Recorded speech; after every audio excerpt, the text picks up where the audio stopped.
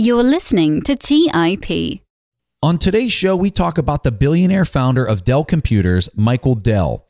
As you'll learn on the show, Mr. Dell started his company out of his college dorm room and now has a personal net worth of over $28 billion. During the show, we talk about how he built his company and the things he learned along the way. We cover his company's rocket ship-like growth, and we also talk about some of the struggles that he had to overcome to achieve such enormous business success. So without further delay, here's our discussion on billionaire Michael Dell.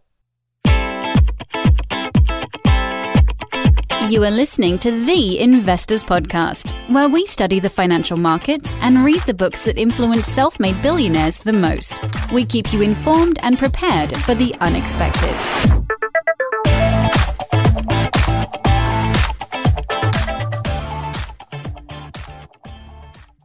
All right, welcome to the Investors Podcast. As usual, I'm accompanied by my co-host, Stig Broderson. My name is Preston Pish. Like we said in the introduction, we're going to be covering Michael Dell. And so we're just going to jump straight into the questions. Mr. Dell was asked, what was the story behind starting up Dell? This was his response. When I was a freshman at the University of Texas, I was going to school, had every intention of going to school. And I was kind of playing around with this as a hobby while I was going to school. It was sort of a really fun hobby for me because, I was really interested in computers and kind of selling upgrade kits and, enhancing computers. And, my parents kind of got wind of this and they were really upset because, they thought that I should really only focus on going to college. My father's a doctor, my brother's a doctor, lots of doctors in the family. So I was going to be a doctor. And so they were very, very upset with me. Michael, you got to get your priorities straight, So around Thanksgiving of 1983, my parents kind of made me commit that I wasn't going to do this computer business anymore. I was only going to focus on my studies. And so that lasted about 10 days. And it was during that time that I decided that I was going to start a company. Actually, my parents kind of telling me to stop doing it is probably what caused the company to get created. If they hadn't done that, it might have just been a hobby. But what I kind of reflected on in those 10 days is that I really love this. And it was enormously exciting, tremendously fun. And so like any other 18-year-old who wants to do what their parents don't want them to do, you just don't tell them. And so that's what I did. I kind of went about path to start the company without really telling my parents. I kind of moved into a larger apartment that had really high ceilings, so I could kind of stack things up and, managed to conceal it from them for quite some time.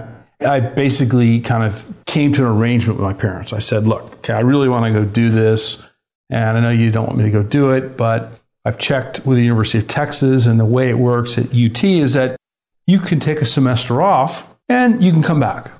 And so I said, well, why don't we'll agree to this. I'll take the semester off, the fall of 84 semester, and I'll go and do this. And if it doesn't work out, I'll go back to school. And if it does, I'll just keep doing it. And so they agreed. If they hadn't agreed, I probably would have done it anyway, to be honest with you. So in May of 84, I incorporated the company and off we go. I just love the story. I don't really know what to say because the story tells so much. I think my comment on this would be, if you're a parent and you have a child that is going against the grain and you're trying so hard to push them in a certain direction, you might want to just replay that story, because sometimes the best way to exercise control is to provide free will, right? In this scenario, the harder the parents pushed, the harder he went the other way. That's a cool story. I think for every time you would play a story like that, the hit rate or the success rate might be 1 out of 10. And so I think that's important for people to keep in their mind as well, as like Stig and I are providing an example of a success, a major success. Like you couldn't get a bigger success. And that was his story. But we could probably go and record Joe Schmo, who's now not owning his own business and working for some other firm, who has that exact same story and he wasn't successful. I think it's a great story. It's a cautionary story at the same time, but I think it's a common story that you see from the people that we study They almost all start out like that. It's really neat. Yeah, and I also feel that as an entrepreneur, it might be easy for me to say so, but if you won't allow your kid who is 18 years old and, live in a dorm, if he's not starting out a company, I mean, when should he? I mean, it's not whenever he is 28 and he has, kids and wife and a mortgage to pay. That might not be the right time, but, you're 18 years old. Why not give it a break for like 6 months or so? The reason why I wanted to play this clip, partly because of the story. I kind of like the story about like how he moved into a place where the idea was that he could just stack up the equipment that he was selling. That was quite a cool entrepreneurial story. But also studying so many self-made billionaires as we have here on the show, I'm always trying to decipher how much of a role luck plays. How lucky was it that whenever he started up in 84, he could sell out, specific IBM PC compatible parts and upgrades to that? Was that just luck? Bill Gates has talked so much about being born in 1955, how that was the luckiest time he could be born, because otherwise he couldn't have been so successful in terms of acquiring the programming skills and really start a business based on that was so big simply because no one else did that. Was that just luck? I know that this, by definition, you can't really answer this. You can't say if Michael Dell was born 20 years before or 20 years later, how successful would he have been? We don't know. But I think that someone like Michael Dell, and you will get to learn much more about him here later in the episode, I think he would be very successful with the drive that he just has, almost regardless of when he was born. Perhaps not where he was born, but when he was born. And if he wouldn't be $20 billion successful, which he is, I'm sure he would have done quite well, and he probably still wouldn't have told his parents. The next question we have, you started with almost no capital. How did you manage to grow so fast? And this is his response. I started with $1,000, almost no capital. The interesting thing about the business that we started was that because we were selling directly to the customer would pay us often right at the time we shipped the product. We were able to get credit lines from suppliers, and we had what's known as a negative cash conversion cycle, which is a very good thing in a business like ours. We still have that today, and it helps us generate significant positive free cash flow. Essentially, what it means is that when you look at the complete balance of how fast do our customers pay us, and how fast do we pay our suppliers, and how much inventory do we have, the net of all that is that we actually collect money way before we pay the money out. And so that's a beautiful thing. And in fact, it allows a company to grow very quickly because you have sort of negative working capital. We didn't require lots of capital. We weren't as efficient then as we are now, but we were able to grow quite rapidly without a ton of capital. Now, we were growing at such enormous rates, we needed some capital because we needed some buildings and we needed some infrastructure. And so, we got a little bit of capital. We got a credit line, then we eventually did a private placement, went public in 1988 on NASDAQ and attracted some capital so we could expand around the world and continue growing. Let's take a quick break and hear from today's sponsors. Today's episode is sponsored by Range Rover Sport. Range Rover leads by example with their dynamic design that rises to the occasion. It's got powerful on-road performance and commanding all-terrain capabilities, coupled with signature Range Rover refinement. The third generation Range Rover Sport is the most desirable, advanced, and dynamically capable one yet, redefining sporting luxury. It's got advanced cabin technologies such as active noise cancellation and cabin air purification, offering next-level comfort and refinement. The purposeful cockpit-like driving position sets the tone for a focused interior that promotes exhilarating driver engagement. Award-winning Pivi Pro infotainment is at the heart of the experience and provides intuitive control of the vehicle systems. You can enjoy a dynamic drive and total comfort with optional 22-way adjustable, heated and ventilated electric memory front seats with massage function. Design your Range Rover Sport at LandRoverUSA.com. That's LandRoverUSA.com. Have you ever wondered if there's an AI tool like ChatGPT specifically built for the stock market? A tool that not only aids you in your research and analysis process, but also allows for dynamic discussions? Today, I want to share such a tool with you called Meka. Meka is an AI-powered stock research assistant now enhanced with real-time stock data.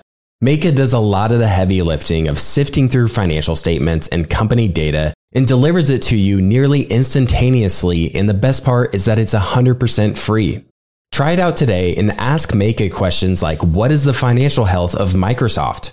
How much cash does Copart hold on its balance sheet? What is the return on invested capital of Adobe, or millions of other prompts? Check it out today for free at Meka.com. That's MEYKA.com. When Rainn Wilson had a great idea, he turned to AT&T Business. They assured him no matter how out there his idea may be, they had his back. So he came up with this, a talking pillow designed to put you to sleep, backed by a reliable network and the only network with built-in security controls. And thus, Sleep with Rainn was a hit. Take your business to the next level at business.att.com. That's business.att.com. All right, back to the show. I really like what you said here about your money, cash flow in and cash flow out. It's basically what is referred to as the cash conversion cycle, which is, if you're an accounting geek like me, it's something I like to talk about. If you look at how fast Dell grew, it might seem that it's almost impossible. You know, how can you have a company that is buying equipment and then reselling that to customers and start off with $1,000 and then, you know, in a matter of no time, you're just like this huge company that just IPO'd. Basically, what he talks about here is that it boils down to cash flow coming in and when cash flow is going out. Because if you can get the money up front and then pay your suppliers later, it doesn't really matter if you start with $1,000 or $100,000. And if you just reverse this really to get a grasp of this, say that you even have $100,000. If you have to buy, say, 100 pieces of equipment for $1,000 each, and then had to wait 30 days to collect that money before you have the cash, and then go out and ask your supplier, oh, by the way, could you send me some more? And I'll have to pay upfront for that. It's not impossible, but the speed you can gain with the opposite is just exponentially different. That's also one of the reasons why you've seen some of these major tech companies like Amazon and why they have been able to grow as fast. Yes, it's a great business model, and yes, they have great products, but a lot of it really comes down to something that we tend to oversee, which is the cash conversion cycle. It's so important in growing companies. All right, so the next question we're going to play, Mr. Dell was asked, what are your thought processes on creating a strategy that could sustain high growth for years to come?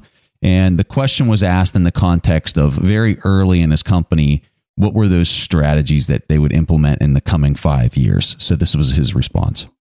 I was 22 years old. We actually had a pretty important meeting about 7 or 8 months earlier, and we kind of went off for a few days with some of the really smart people in the company and a few outside advisors. And we said, well, what are we going to do with this company? I mean, this thing's really growing fast. What do we do? So we kind of had 3 strategies that we clued in on as our growth path for the future. First one we said was, you got to go outside the US because 96% of the people in the world live outside the United States.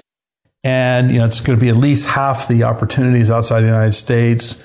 And you can't just be a domestic company. Second thing we said was, we really want to go after large companies because they underwrite their purchase of technology through productivity and they can afford the best tools. And that's, we know, is going to be a lucrative opportunity. And, you know, we really want to go after that in a big, big way. Kind of a odd thing for a little company like ours to go after, particularly with IBM and others, you know, in the field. The third thing we said was differentiating our business is going to be really key. And the way to do that is on service. You've got to have better service than the competitors. So we invented this idea of on-site service for the PC, which had really never been done before. The way this would work is, you know, let's say you went to Computerland. There used to be such things in the United States and around every street corner, and you bought a computer and it didn't work. Well, you'd put it back in the car and you'd go there and fix this thing and you'd come back a week or so later and they'd give it to you. So our idea was that you'd call us on the phone, say, hey, my computer's not working. And we'd come the very next day and fix it. it turns out there were all sorts of third-party companies that had field service networks, companies like Xerox, for example, who had all these technicians all over the country who were kind of waiting for copiers to fail. And so they had this fixed capacity. And so we could buy up that excess capacity at way less cost than we could put it in ourselves and instantly have, way better service. And actually Xerox is the company we used for quite some time in that. Customer isn't so much interested in all the bits and bytes and how fast is the computer and what does it do. They want to know that this installation of a critical system that they're putting inside their business is really going to work well. So they're looking for a solution. And so we have to know a lot about their business, and we have to really be able to consult with them and tailor a solution that meets their needs. After hearing the response there, the thing that I kind of took away, his first answer for his first of the three strategies was to go international to create more growth. But I really like the second two responses, because the second two responses were focused on basically the customer, right? It wasn't, hey, we're going to do this, which is a benefit to our company. It was, hey, we're going to do this because it adds more value to the customer. And then that's going to put us above and beyond the other competition that isn't providing this value to the customer. And so the first one he said there was that they're going to become more lean in their manufacturing so that they can produce a product that's lower price. And then the second one was this service model that he got into a lot of depth on that was not being conducted.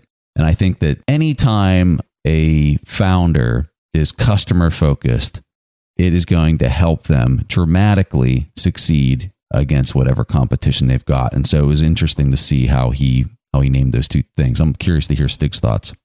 I really like the third part that he brought up with the service. Well, you didn't really have IT, or very little, so you didn't have an IT department. And I think my takeaway here is that as business people, we need to understand that while we can be super nerdy about something, say computers or whatever it is, most people don't care about that. I mean, most people can't tell the difference between megahertz or gigahertz, or they don't know, but they do know whether or not the computer is not working. And that was really what he was getting at, and why that was also so consistent with the second part of the strategy. We will deliver a great service so it always works, but we will only do that for the customers who can afford to pay that. The big companies, because the big companies have high opportunity costs, so it needs to work. And we can charge superior rates for that because it's just so important. And really his idea of that customer focus, as you talked about before, Preston, I think it's so important. Just make it easy for the customer. Give them no excuse why not to buy. Well, what I like about it is it provides a sustained cash flow too. So if you can crack into this revenue stream of service and you can win in that area, that's going to be providing a consistent cash flow. Whereas the rest of his business, which is hardware sale, is more of I sell it, I have to wait 3 years for some customers. I might have to wait 5 years for another customer before they make another hardware purchase. And then they have to be happy with the service. They have to be happy with the performance of that hardware in order for them to buy my hardware again. I think the service model was a great approach that a lot of people at this point in time were not doing. And it's there providing this constant cash flow. And so then he's able to take that money, reinvest it into better processes so he can make his hardware better. And you can kind of see how his model and the thinking kind of compounded on itself more so than his other competitors at that point in time. So the last question we're going to play for you, he was asked, which challenges and setbacks have you had and how did you overcome them? And this is his response. We had problems in 1993 that I think were multifaceted. One big challenge is that the company had grown so fast. We had grown from, in 1988, maybe 150 million to, by 1993, almost 2 billion in revenues. And the infrastructure and the systems and processes was not really keeping up. In fact, in 1 year, we grew from less than 900 million to over 2 billion. It was a real mess. We sort of had to stop, reevaluate things. We had real challenges in how fast can you build factories and how fast can you hire people and put up, new buildings and hypergrowth, sounds really fun and exciting, but I learned the hard way there is such a thing as growing too fast, where the wheels sort of come off, and you have to sort of take a time out and say, wait a second here, let's prioritize. And I was absolutely to blame. I mean, we were going and doing so many things at one time because we were really excited. I mean, we were like, okay, we're gonna go in this business, we're gonna go in that business, we're gonna go to this country and this new product and this new service. And it was just too much of a good thing. And so we had to really hone it back. Olympic was a project that we created. Still, it was there. And so we made the decision to recall all of those batteries. Now, the interesting thing, if you go back and look at when we made that decision, the popular wisdom was that it was an issue that was unique to Dell. And Dell was the only company in the world that had this problem. It must have been because Dell did something wrong in the way it designed its computers. Several weeks later, another computer company announced a similar recall for the same Sony batteries. And then several weeks after that, another company, eventually all of the companies that use the Sony batteries announced recalls. We were very proactive in doing it, and I think our teams did a fantastic job in sort of doing the right thing. You could have had all sorts of arguments about, well, it's a really small percentage or those kinds of things, but we actually knew the problem was there, even though there were debates about, okay, is it going to be 6 batteries that fail or is it going to be 10 batteries that fail? Doesn't really matter. One battery failing is one too many. And my experience is that when you find a problem, you fix it as fast as you find it and just move on. And whatever the consequences are of fixing it, you just deal with it and just keep going. His first response there in reference to growing too fast, I kind of see this from 2 different vantage points. So in tech especially, if you're not moving fast, you're going to get clobbered or you're just going to miss the boat. There's a book called Inside the Tornado, and this is actually one of Steve Jobs' favorite books. If you're in tech, I would highly, highly encourage you to read this book because it talks about how you can have the best product if you miss the timing of where the rest of the market's at, or you're just a little bit late to the market. You can just totally miss the boat. It's hard for me to put myself in Michael Dell's shoes as to why he was growing at the speed he was growing and whether he could have dialed it back a little bit or he had to move at that pace just because of all the dynamics that are talked about in this book. And I'm telling you, this is a fabulous book, especially if you're in tech. But I think the downside of growing too quickly is the culture piece of your business, the long-term sustainability of your culture. When you grow at that speed, you're basically putting butts in seats as fast as you possibly can. And you're not necessarily doing that filtering that you need in order to establish the culture that you truly want to have inside of your company. And so the long-term impact of this massive growth is that you might be dealing with cultural clashes within your company for a very long period of time. And it might not even be something that you can correct. And that might be a really extreme comment, but I think that for me personally, I think culture is extremely important. If you have a product or service that doesn't need to move fast, you're able to sustain your competitive advantage because maybe it's something that's not tech related or the necessity to move fast is not there. I would tell people to go at a pace that allows you to continue to control that culture within your business because it's going to lead to a longer sustained success and control of what it is that you're trying to accomplish. Let's take a quick break and hear from today's sponsors. If you're looking for the right franchise concept at the right time, an iFlex Stretch Studio franchise is the business for you. iFlex is the newest franchise concept from the founders of The Joint Chiropractic. With over 200 licenses already awarded to our regional developers, there's never been a better time to own an iFlex franchise in your market. An iFlex Stretch Studio franchise offers its clients the best in professional assisted stretching for one affordable price in one beautiful location. Even the Mayo Clinic says stretching can increase flexibility and improve your joints' range of motion, helping you move more freely. Prime regional developer opportunities and franchise locations are going fast. Don't miss this opportunity to get into this rapidly growing health and wellness business from the founders of The Joint Chiropractic. Find out more today. Call 888-994-3539 or visit iflexpodcast.com. Call right now, 888-994-3539 or visit iflexpodcast.com. Today's show is sponsored by Public.com. That's where you can earn 5.1% APY with a high-yield cash account.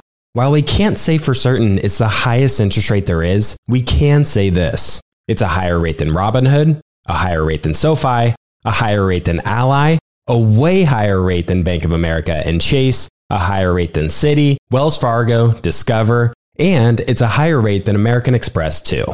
So if you want to start earning 5.1% APY on your cash, check out Public.com. We can't say it's the highest interest rate, but it's pretty damn up there. This is a paid endorsement for Public Investing. 5.1% APY as of March 26, 2024 and is subject to change. A high-yield cash account is a secondary brokerage account with Public Investing, member FINRA/SIPC.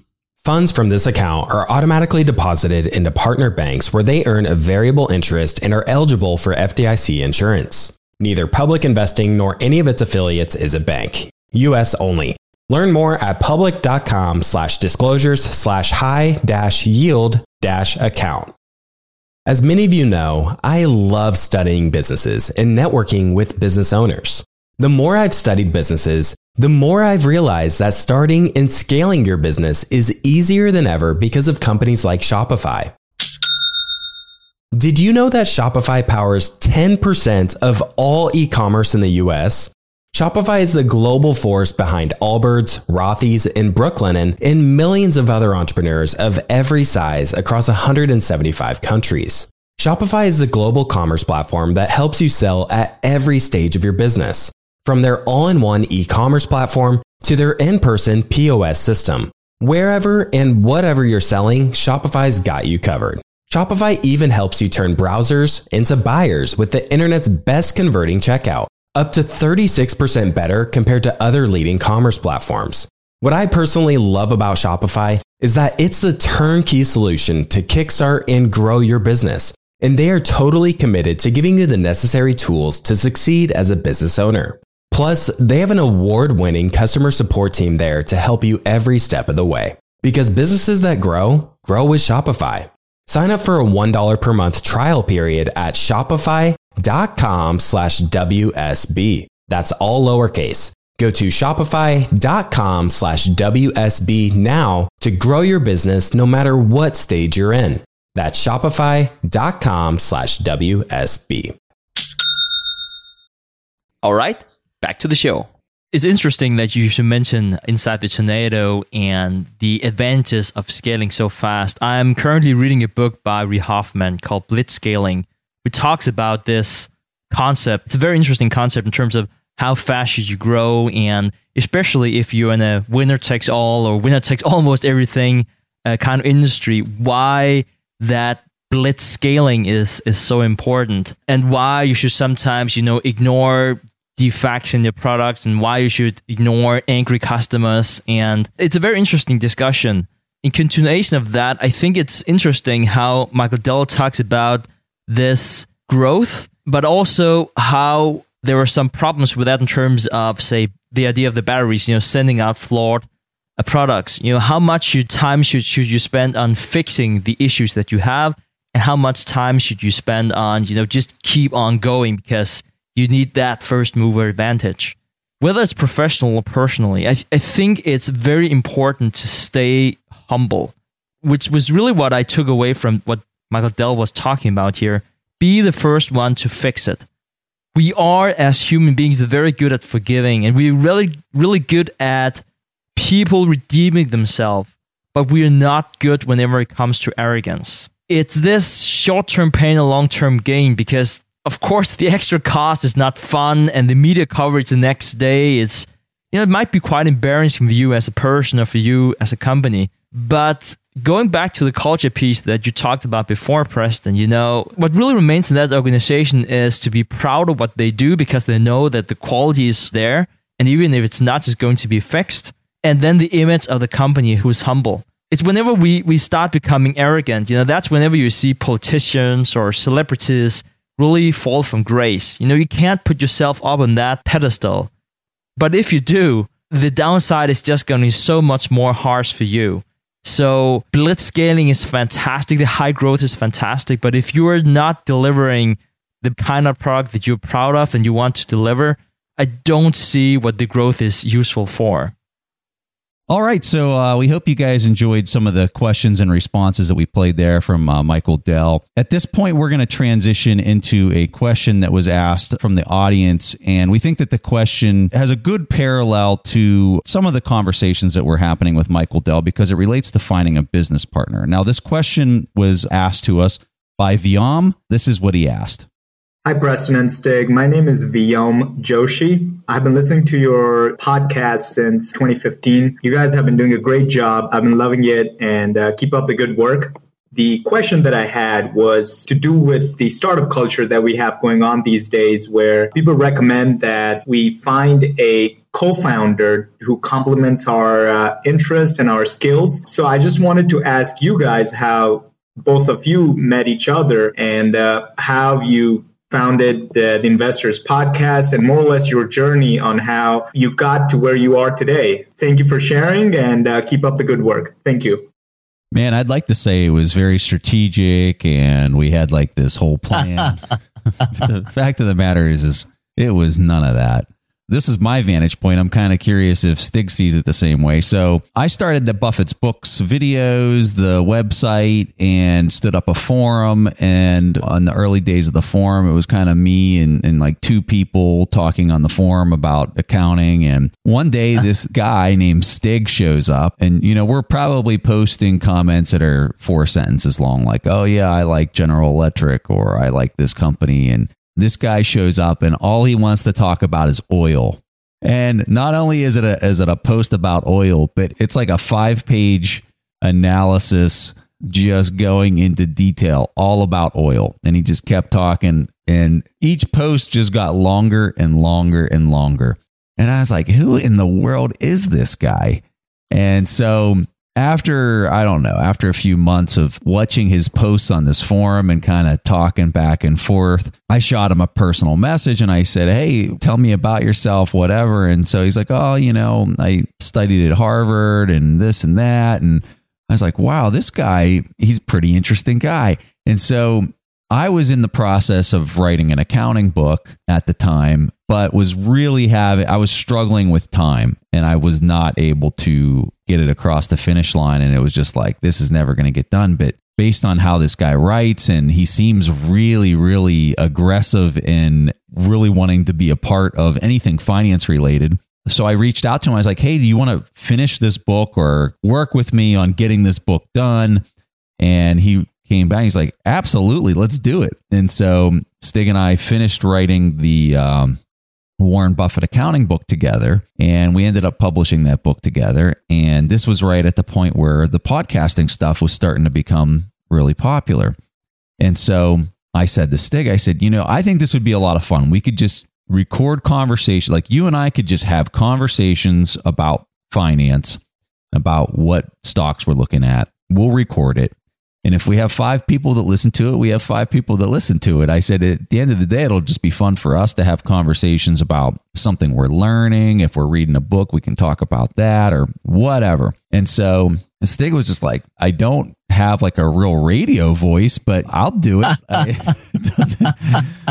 And so we just started recording our conversations. You know, one thing led to another, and here we are. And there's people that actually listen to this. So I would like to say it was something that we had planned, but it really wasn't. It was just something that we did for fun and we kept doing for fun. And then it just slowly turned into a business. And so the thing that I would tell people about, at least from our vantage point, from our story, is if it's not something that you are willing to, I'll give you a perfect example. This episode right now, I woke up at 4:45 to record this episode. You have to love what you're doing to do that. There has never been a day where I've just dreaded doing this. Like, this is just fun for me.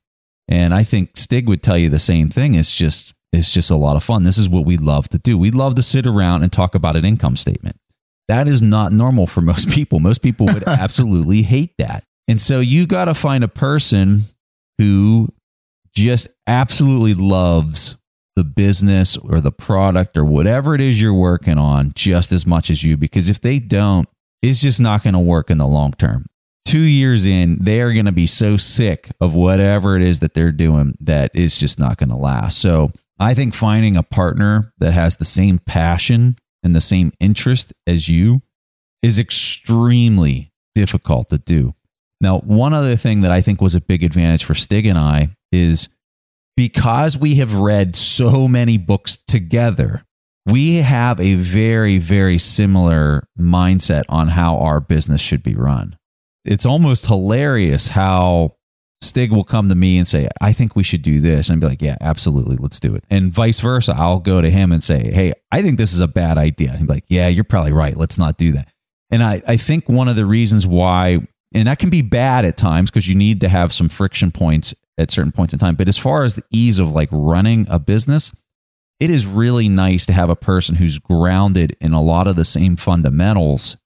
And so I guess what I would tell you is if you're looking for a co-founder or you're looking for somebody to do the business with, I would highly encourage you to try to read some of the same books, especially if they're good core fundamental books, because you're just going to be in sync with each other. And I think that that's really important to kind of have that framework. There's a saying, I don't know where it comes from, but it says, if you want to go far, you're going to go together.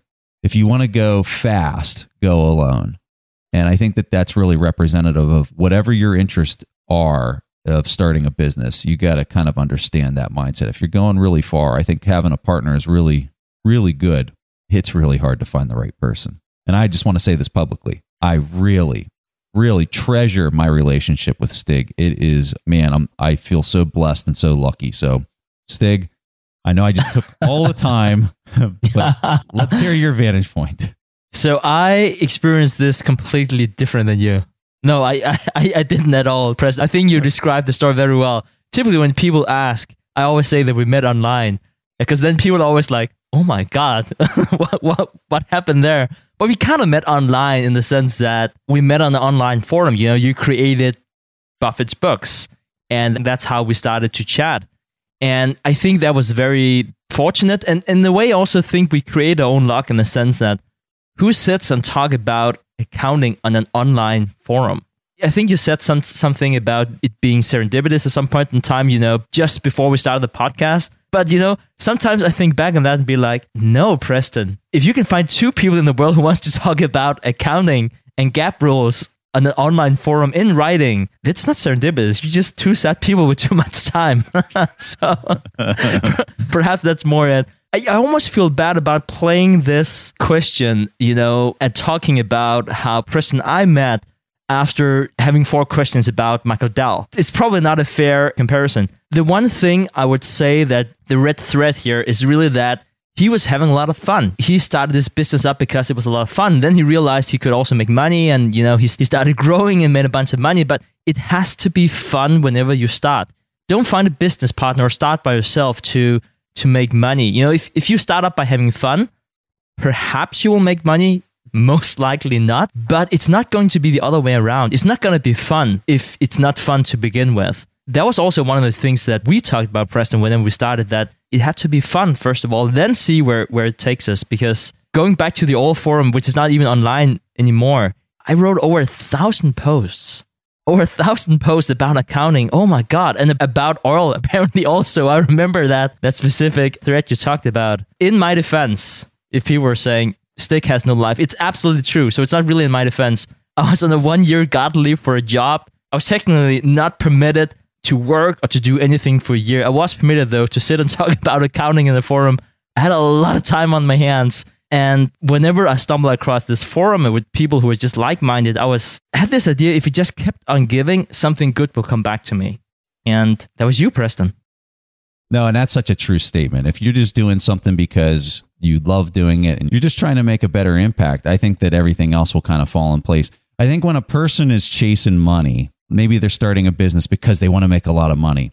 What you often find is if they're successful, because sometimes people can be successful and their pure motivation was to make money, but their success is usually short-lived. What kind of falls out of some of those motivations is The person wants to make even more money. So then they go out and they raise venture capital. Next thing you know, they only own 5% of the business and they got some venture capital person that's breathing down their throat. They're absolutely miserable. They're in a position where they've made a lot of money, but it was just a completely miserable experience for 5 years or 10 years. Some people would say, hey, I'll take that. And that's fine. There's people out there that fits their motivation. That's not something I ever want to go through. I want to be happy. I want to enjoy my time with my family. I want to have an impact. And so for us, this was a great fit, and it was very casually put together and just kind of happened. Listen to some of Michael Dell's comments, because Stig's exactly right. This is not about Stig and I, but it's more about Michael Dell. I get the sense from his response that he absolutely loved this stuff that he was doing. He was having a blast when he's telling the stories about back in the day when he's in college. He wasn't enjoying his classes. He was enjoying this stuff he was doing with creating hardware and selling it and having an impact in that way. So you got to take a look at yourself. What is it that you love to do? And really kind of make sure that something is centered around that. Because if it's not, I think it's hard for people to sustain the motivation to go through it. One thing I would like to add, because you specifically talked about how do you find that other part, and or what kind of skills should he or she possess? I would say that I would not find a person who would complement me. And I know that sounds counterintuitive, especially in this day and age where, especially here in the Western world, we have a culture where everyone has to have high self-worth. We celebrate diversity. Everyone is good at something. No one is bad at anything. It's all about, complementing each other. There's a lot of good reasons why that's true. But I would think in terms of finding a business partner, it's okay to have a ton of different blind spots. It's okay that you have a business partner and you still don't know how to do accounting, or combined, you still don't know how to do design. I think that's completely fine. I think the one thing you need to look for in a business partner is having this narrow focus, and how can you together become 5% better than everyone else so you can get that 10x, 100x return because you are better together that specific item. All right, Viam, thank you so much for asking your question. This one was really fun for Stig and I to respond to. In a token of appreciation for asking your question and getting it played on the show, we're going to give you a free subscription to our TIP Intrinsic Value course that we have on our website. If anybody's interested in checking out this course, it's tipintrinsicvalue.com. Just go to tipintrinsicvalue.com. The course there teaches people how to value an individual stock pick. So if you want to figure out the value of company X, it teaches you how to look at the accounting, how to determine the discount cash flow, how to do an IRR calculation. All of that fun stuff is all wrapped into this course. We're going to give that to you completely for free. So if anybody else out there, if you want to get your question played on the show and receive a free subscription to our course, it's a lifetime subscription. You can go to asktheinvestors.com and record your question. And if it gets played on the show, you get a free course. All right, guys, that was all that Preston and I had for this week's episode of the Investors Podcast. We see each other again next week. Thanks for listening to TIP. To access the show notes, courses, or forums, go to theinvestorspodcast.com. To get your questions played on the show, go to asktheinvestors.com and win a free subscription to any of our courses on TIP Academy. This show is for entertainment purposes only. Before making investment decisions, consult a professional. This show is copyrighted by the TIP Network. Written permission must be granted before syndication or rebroadcasting.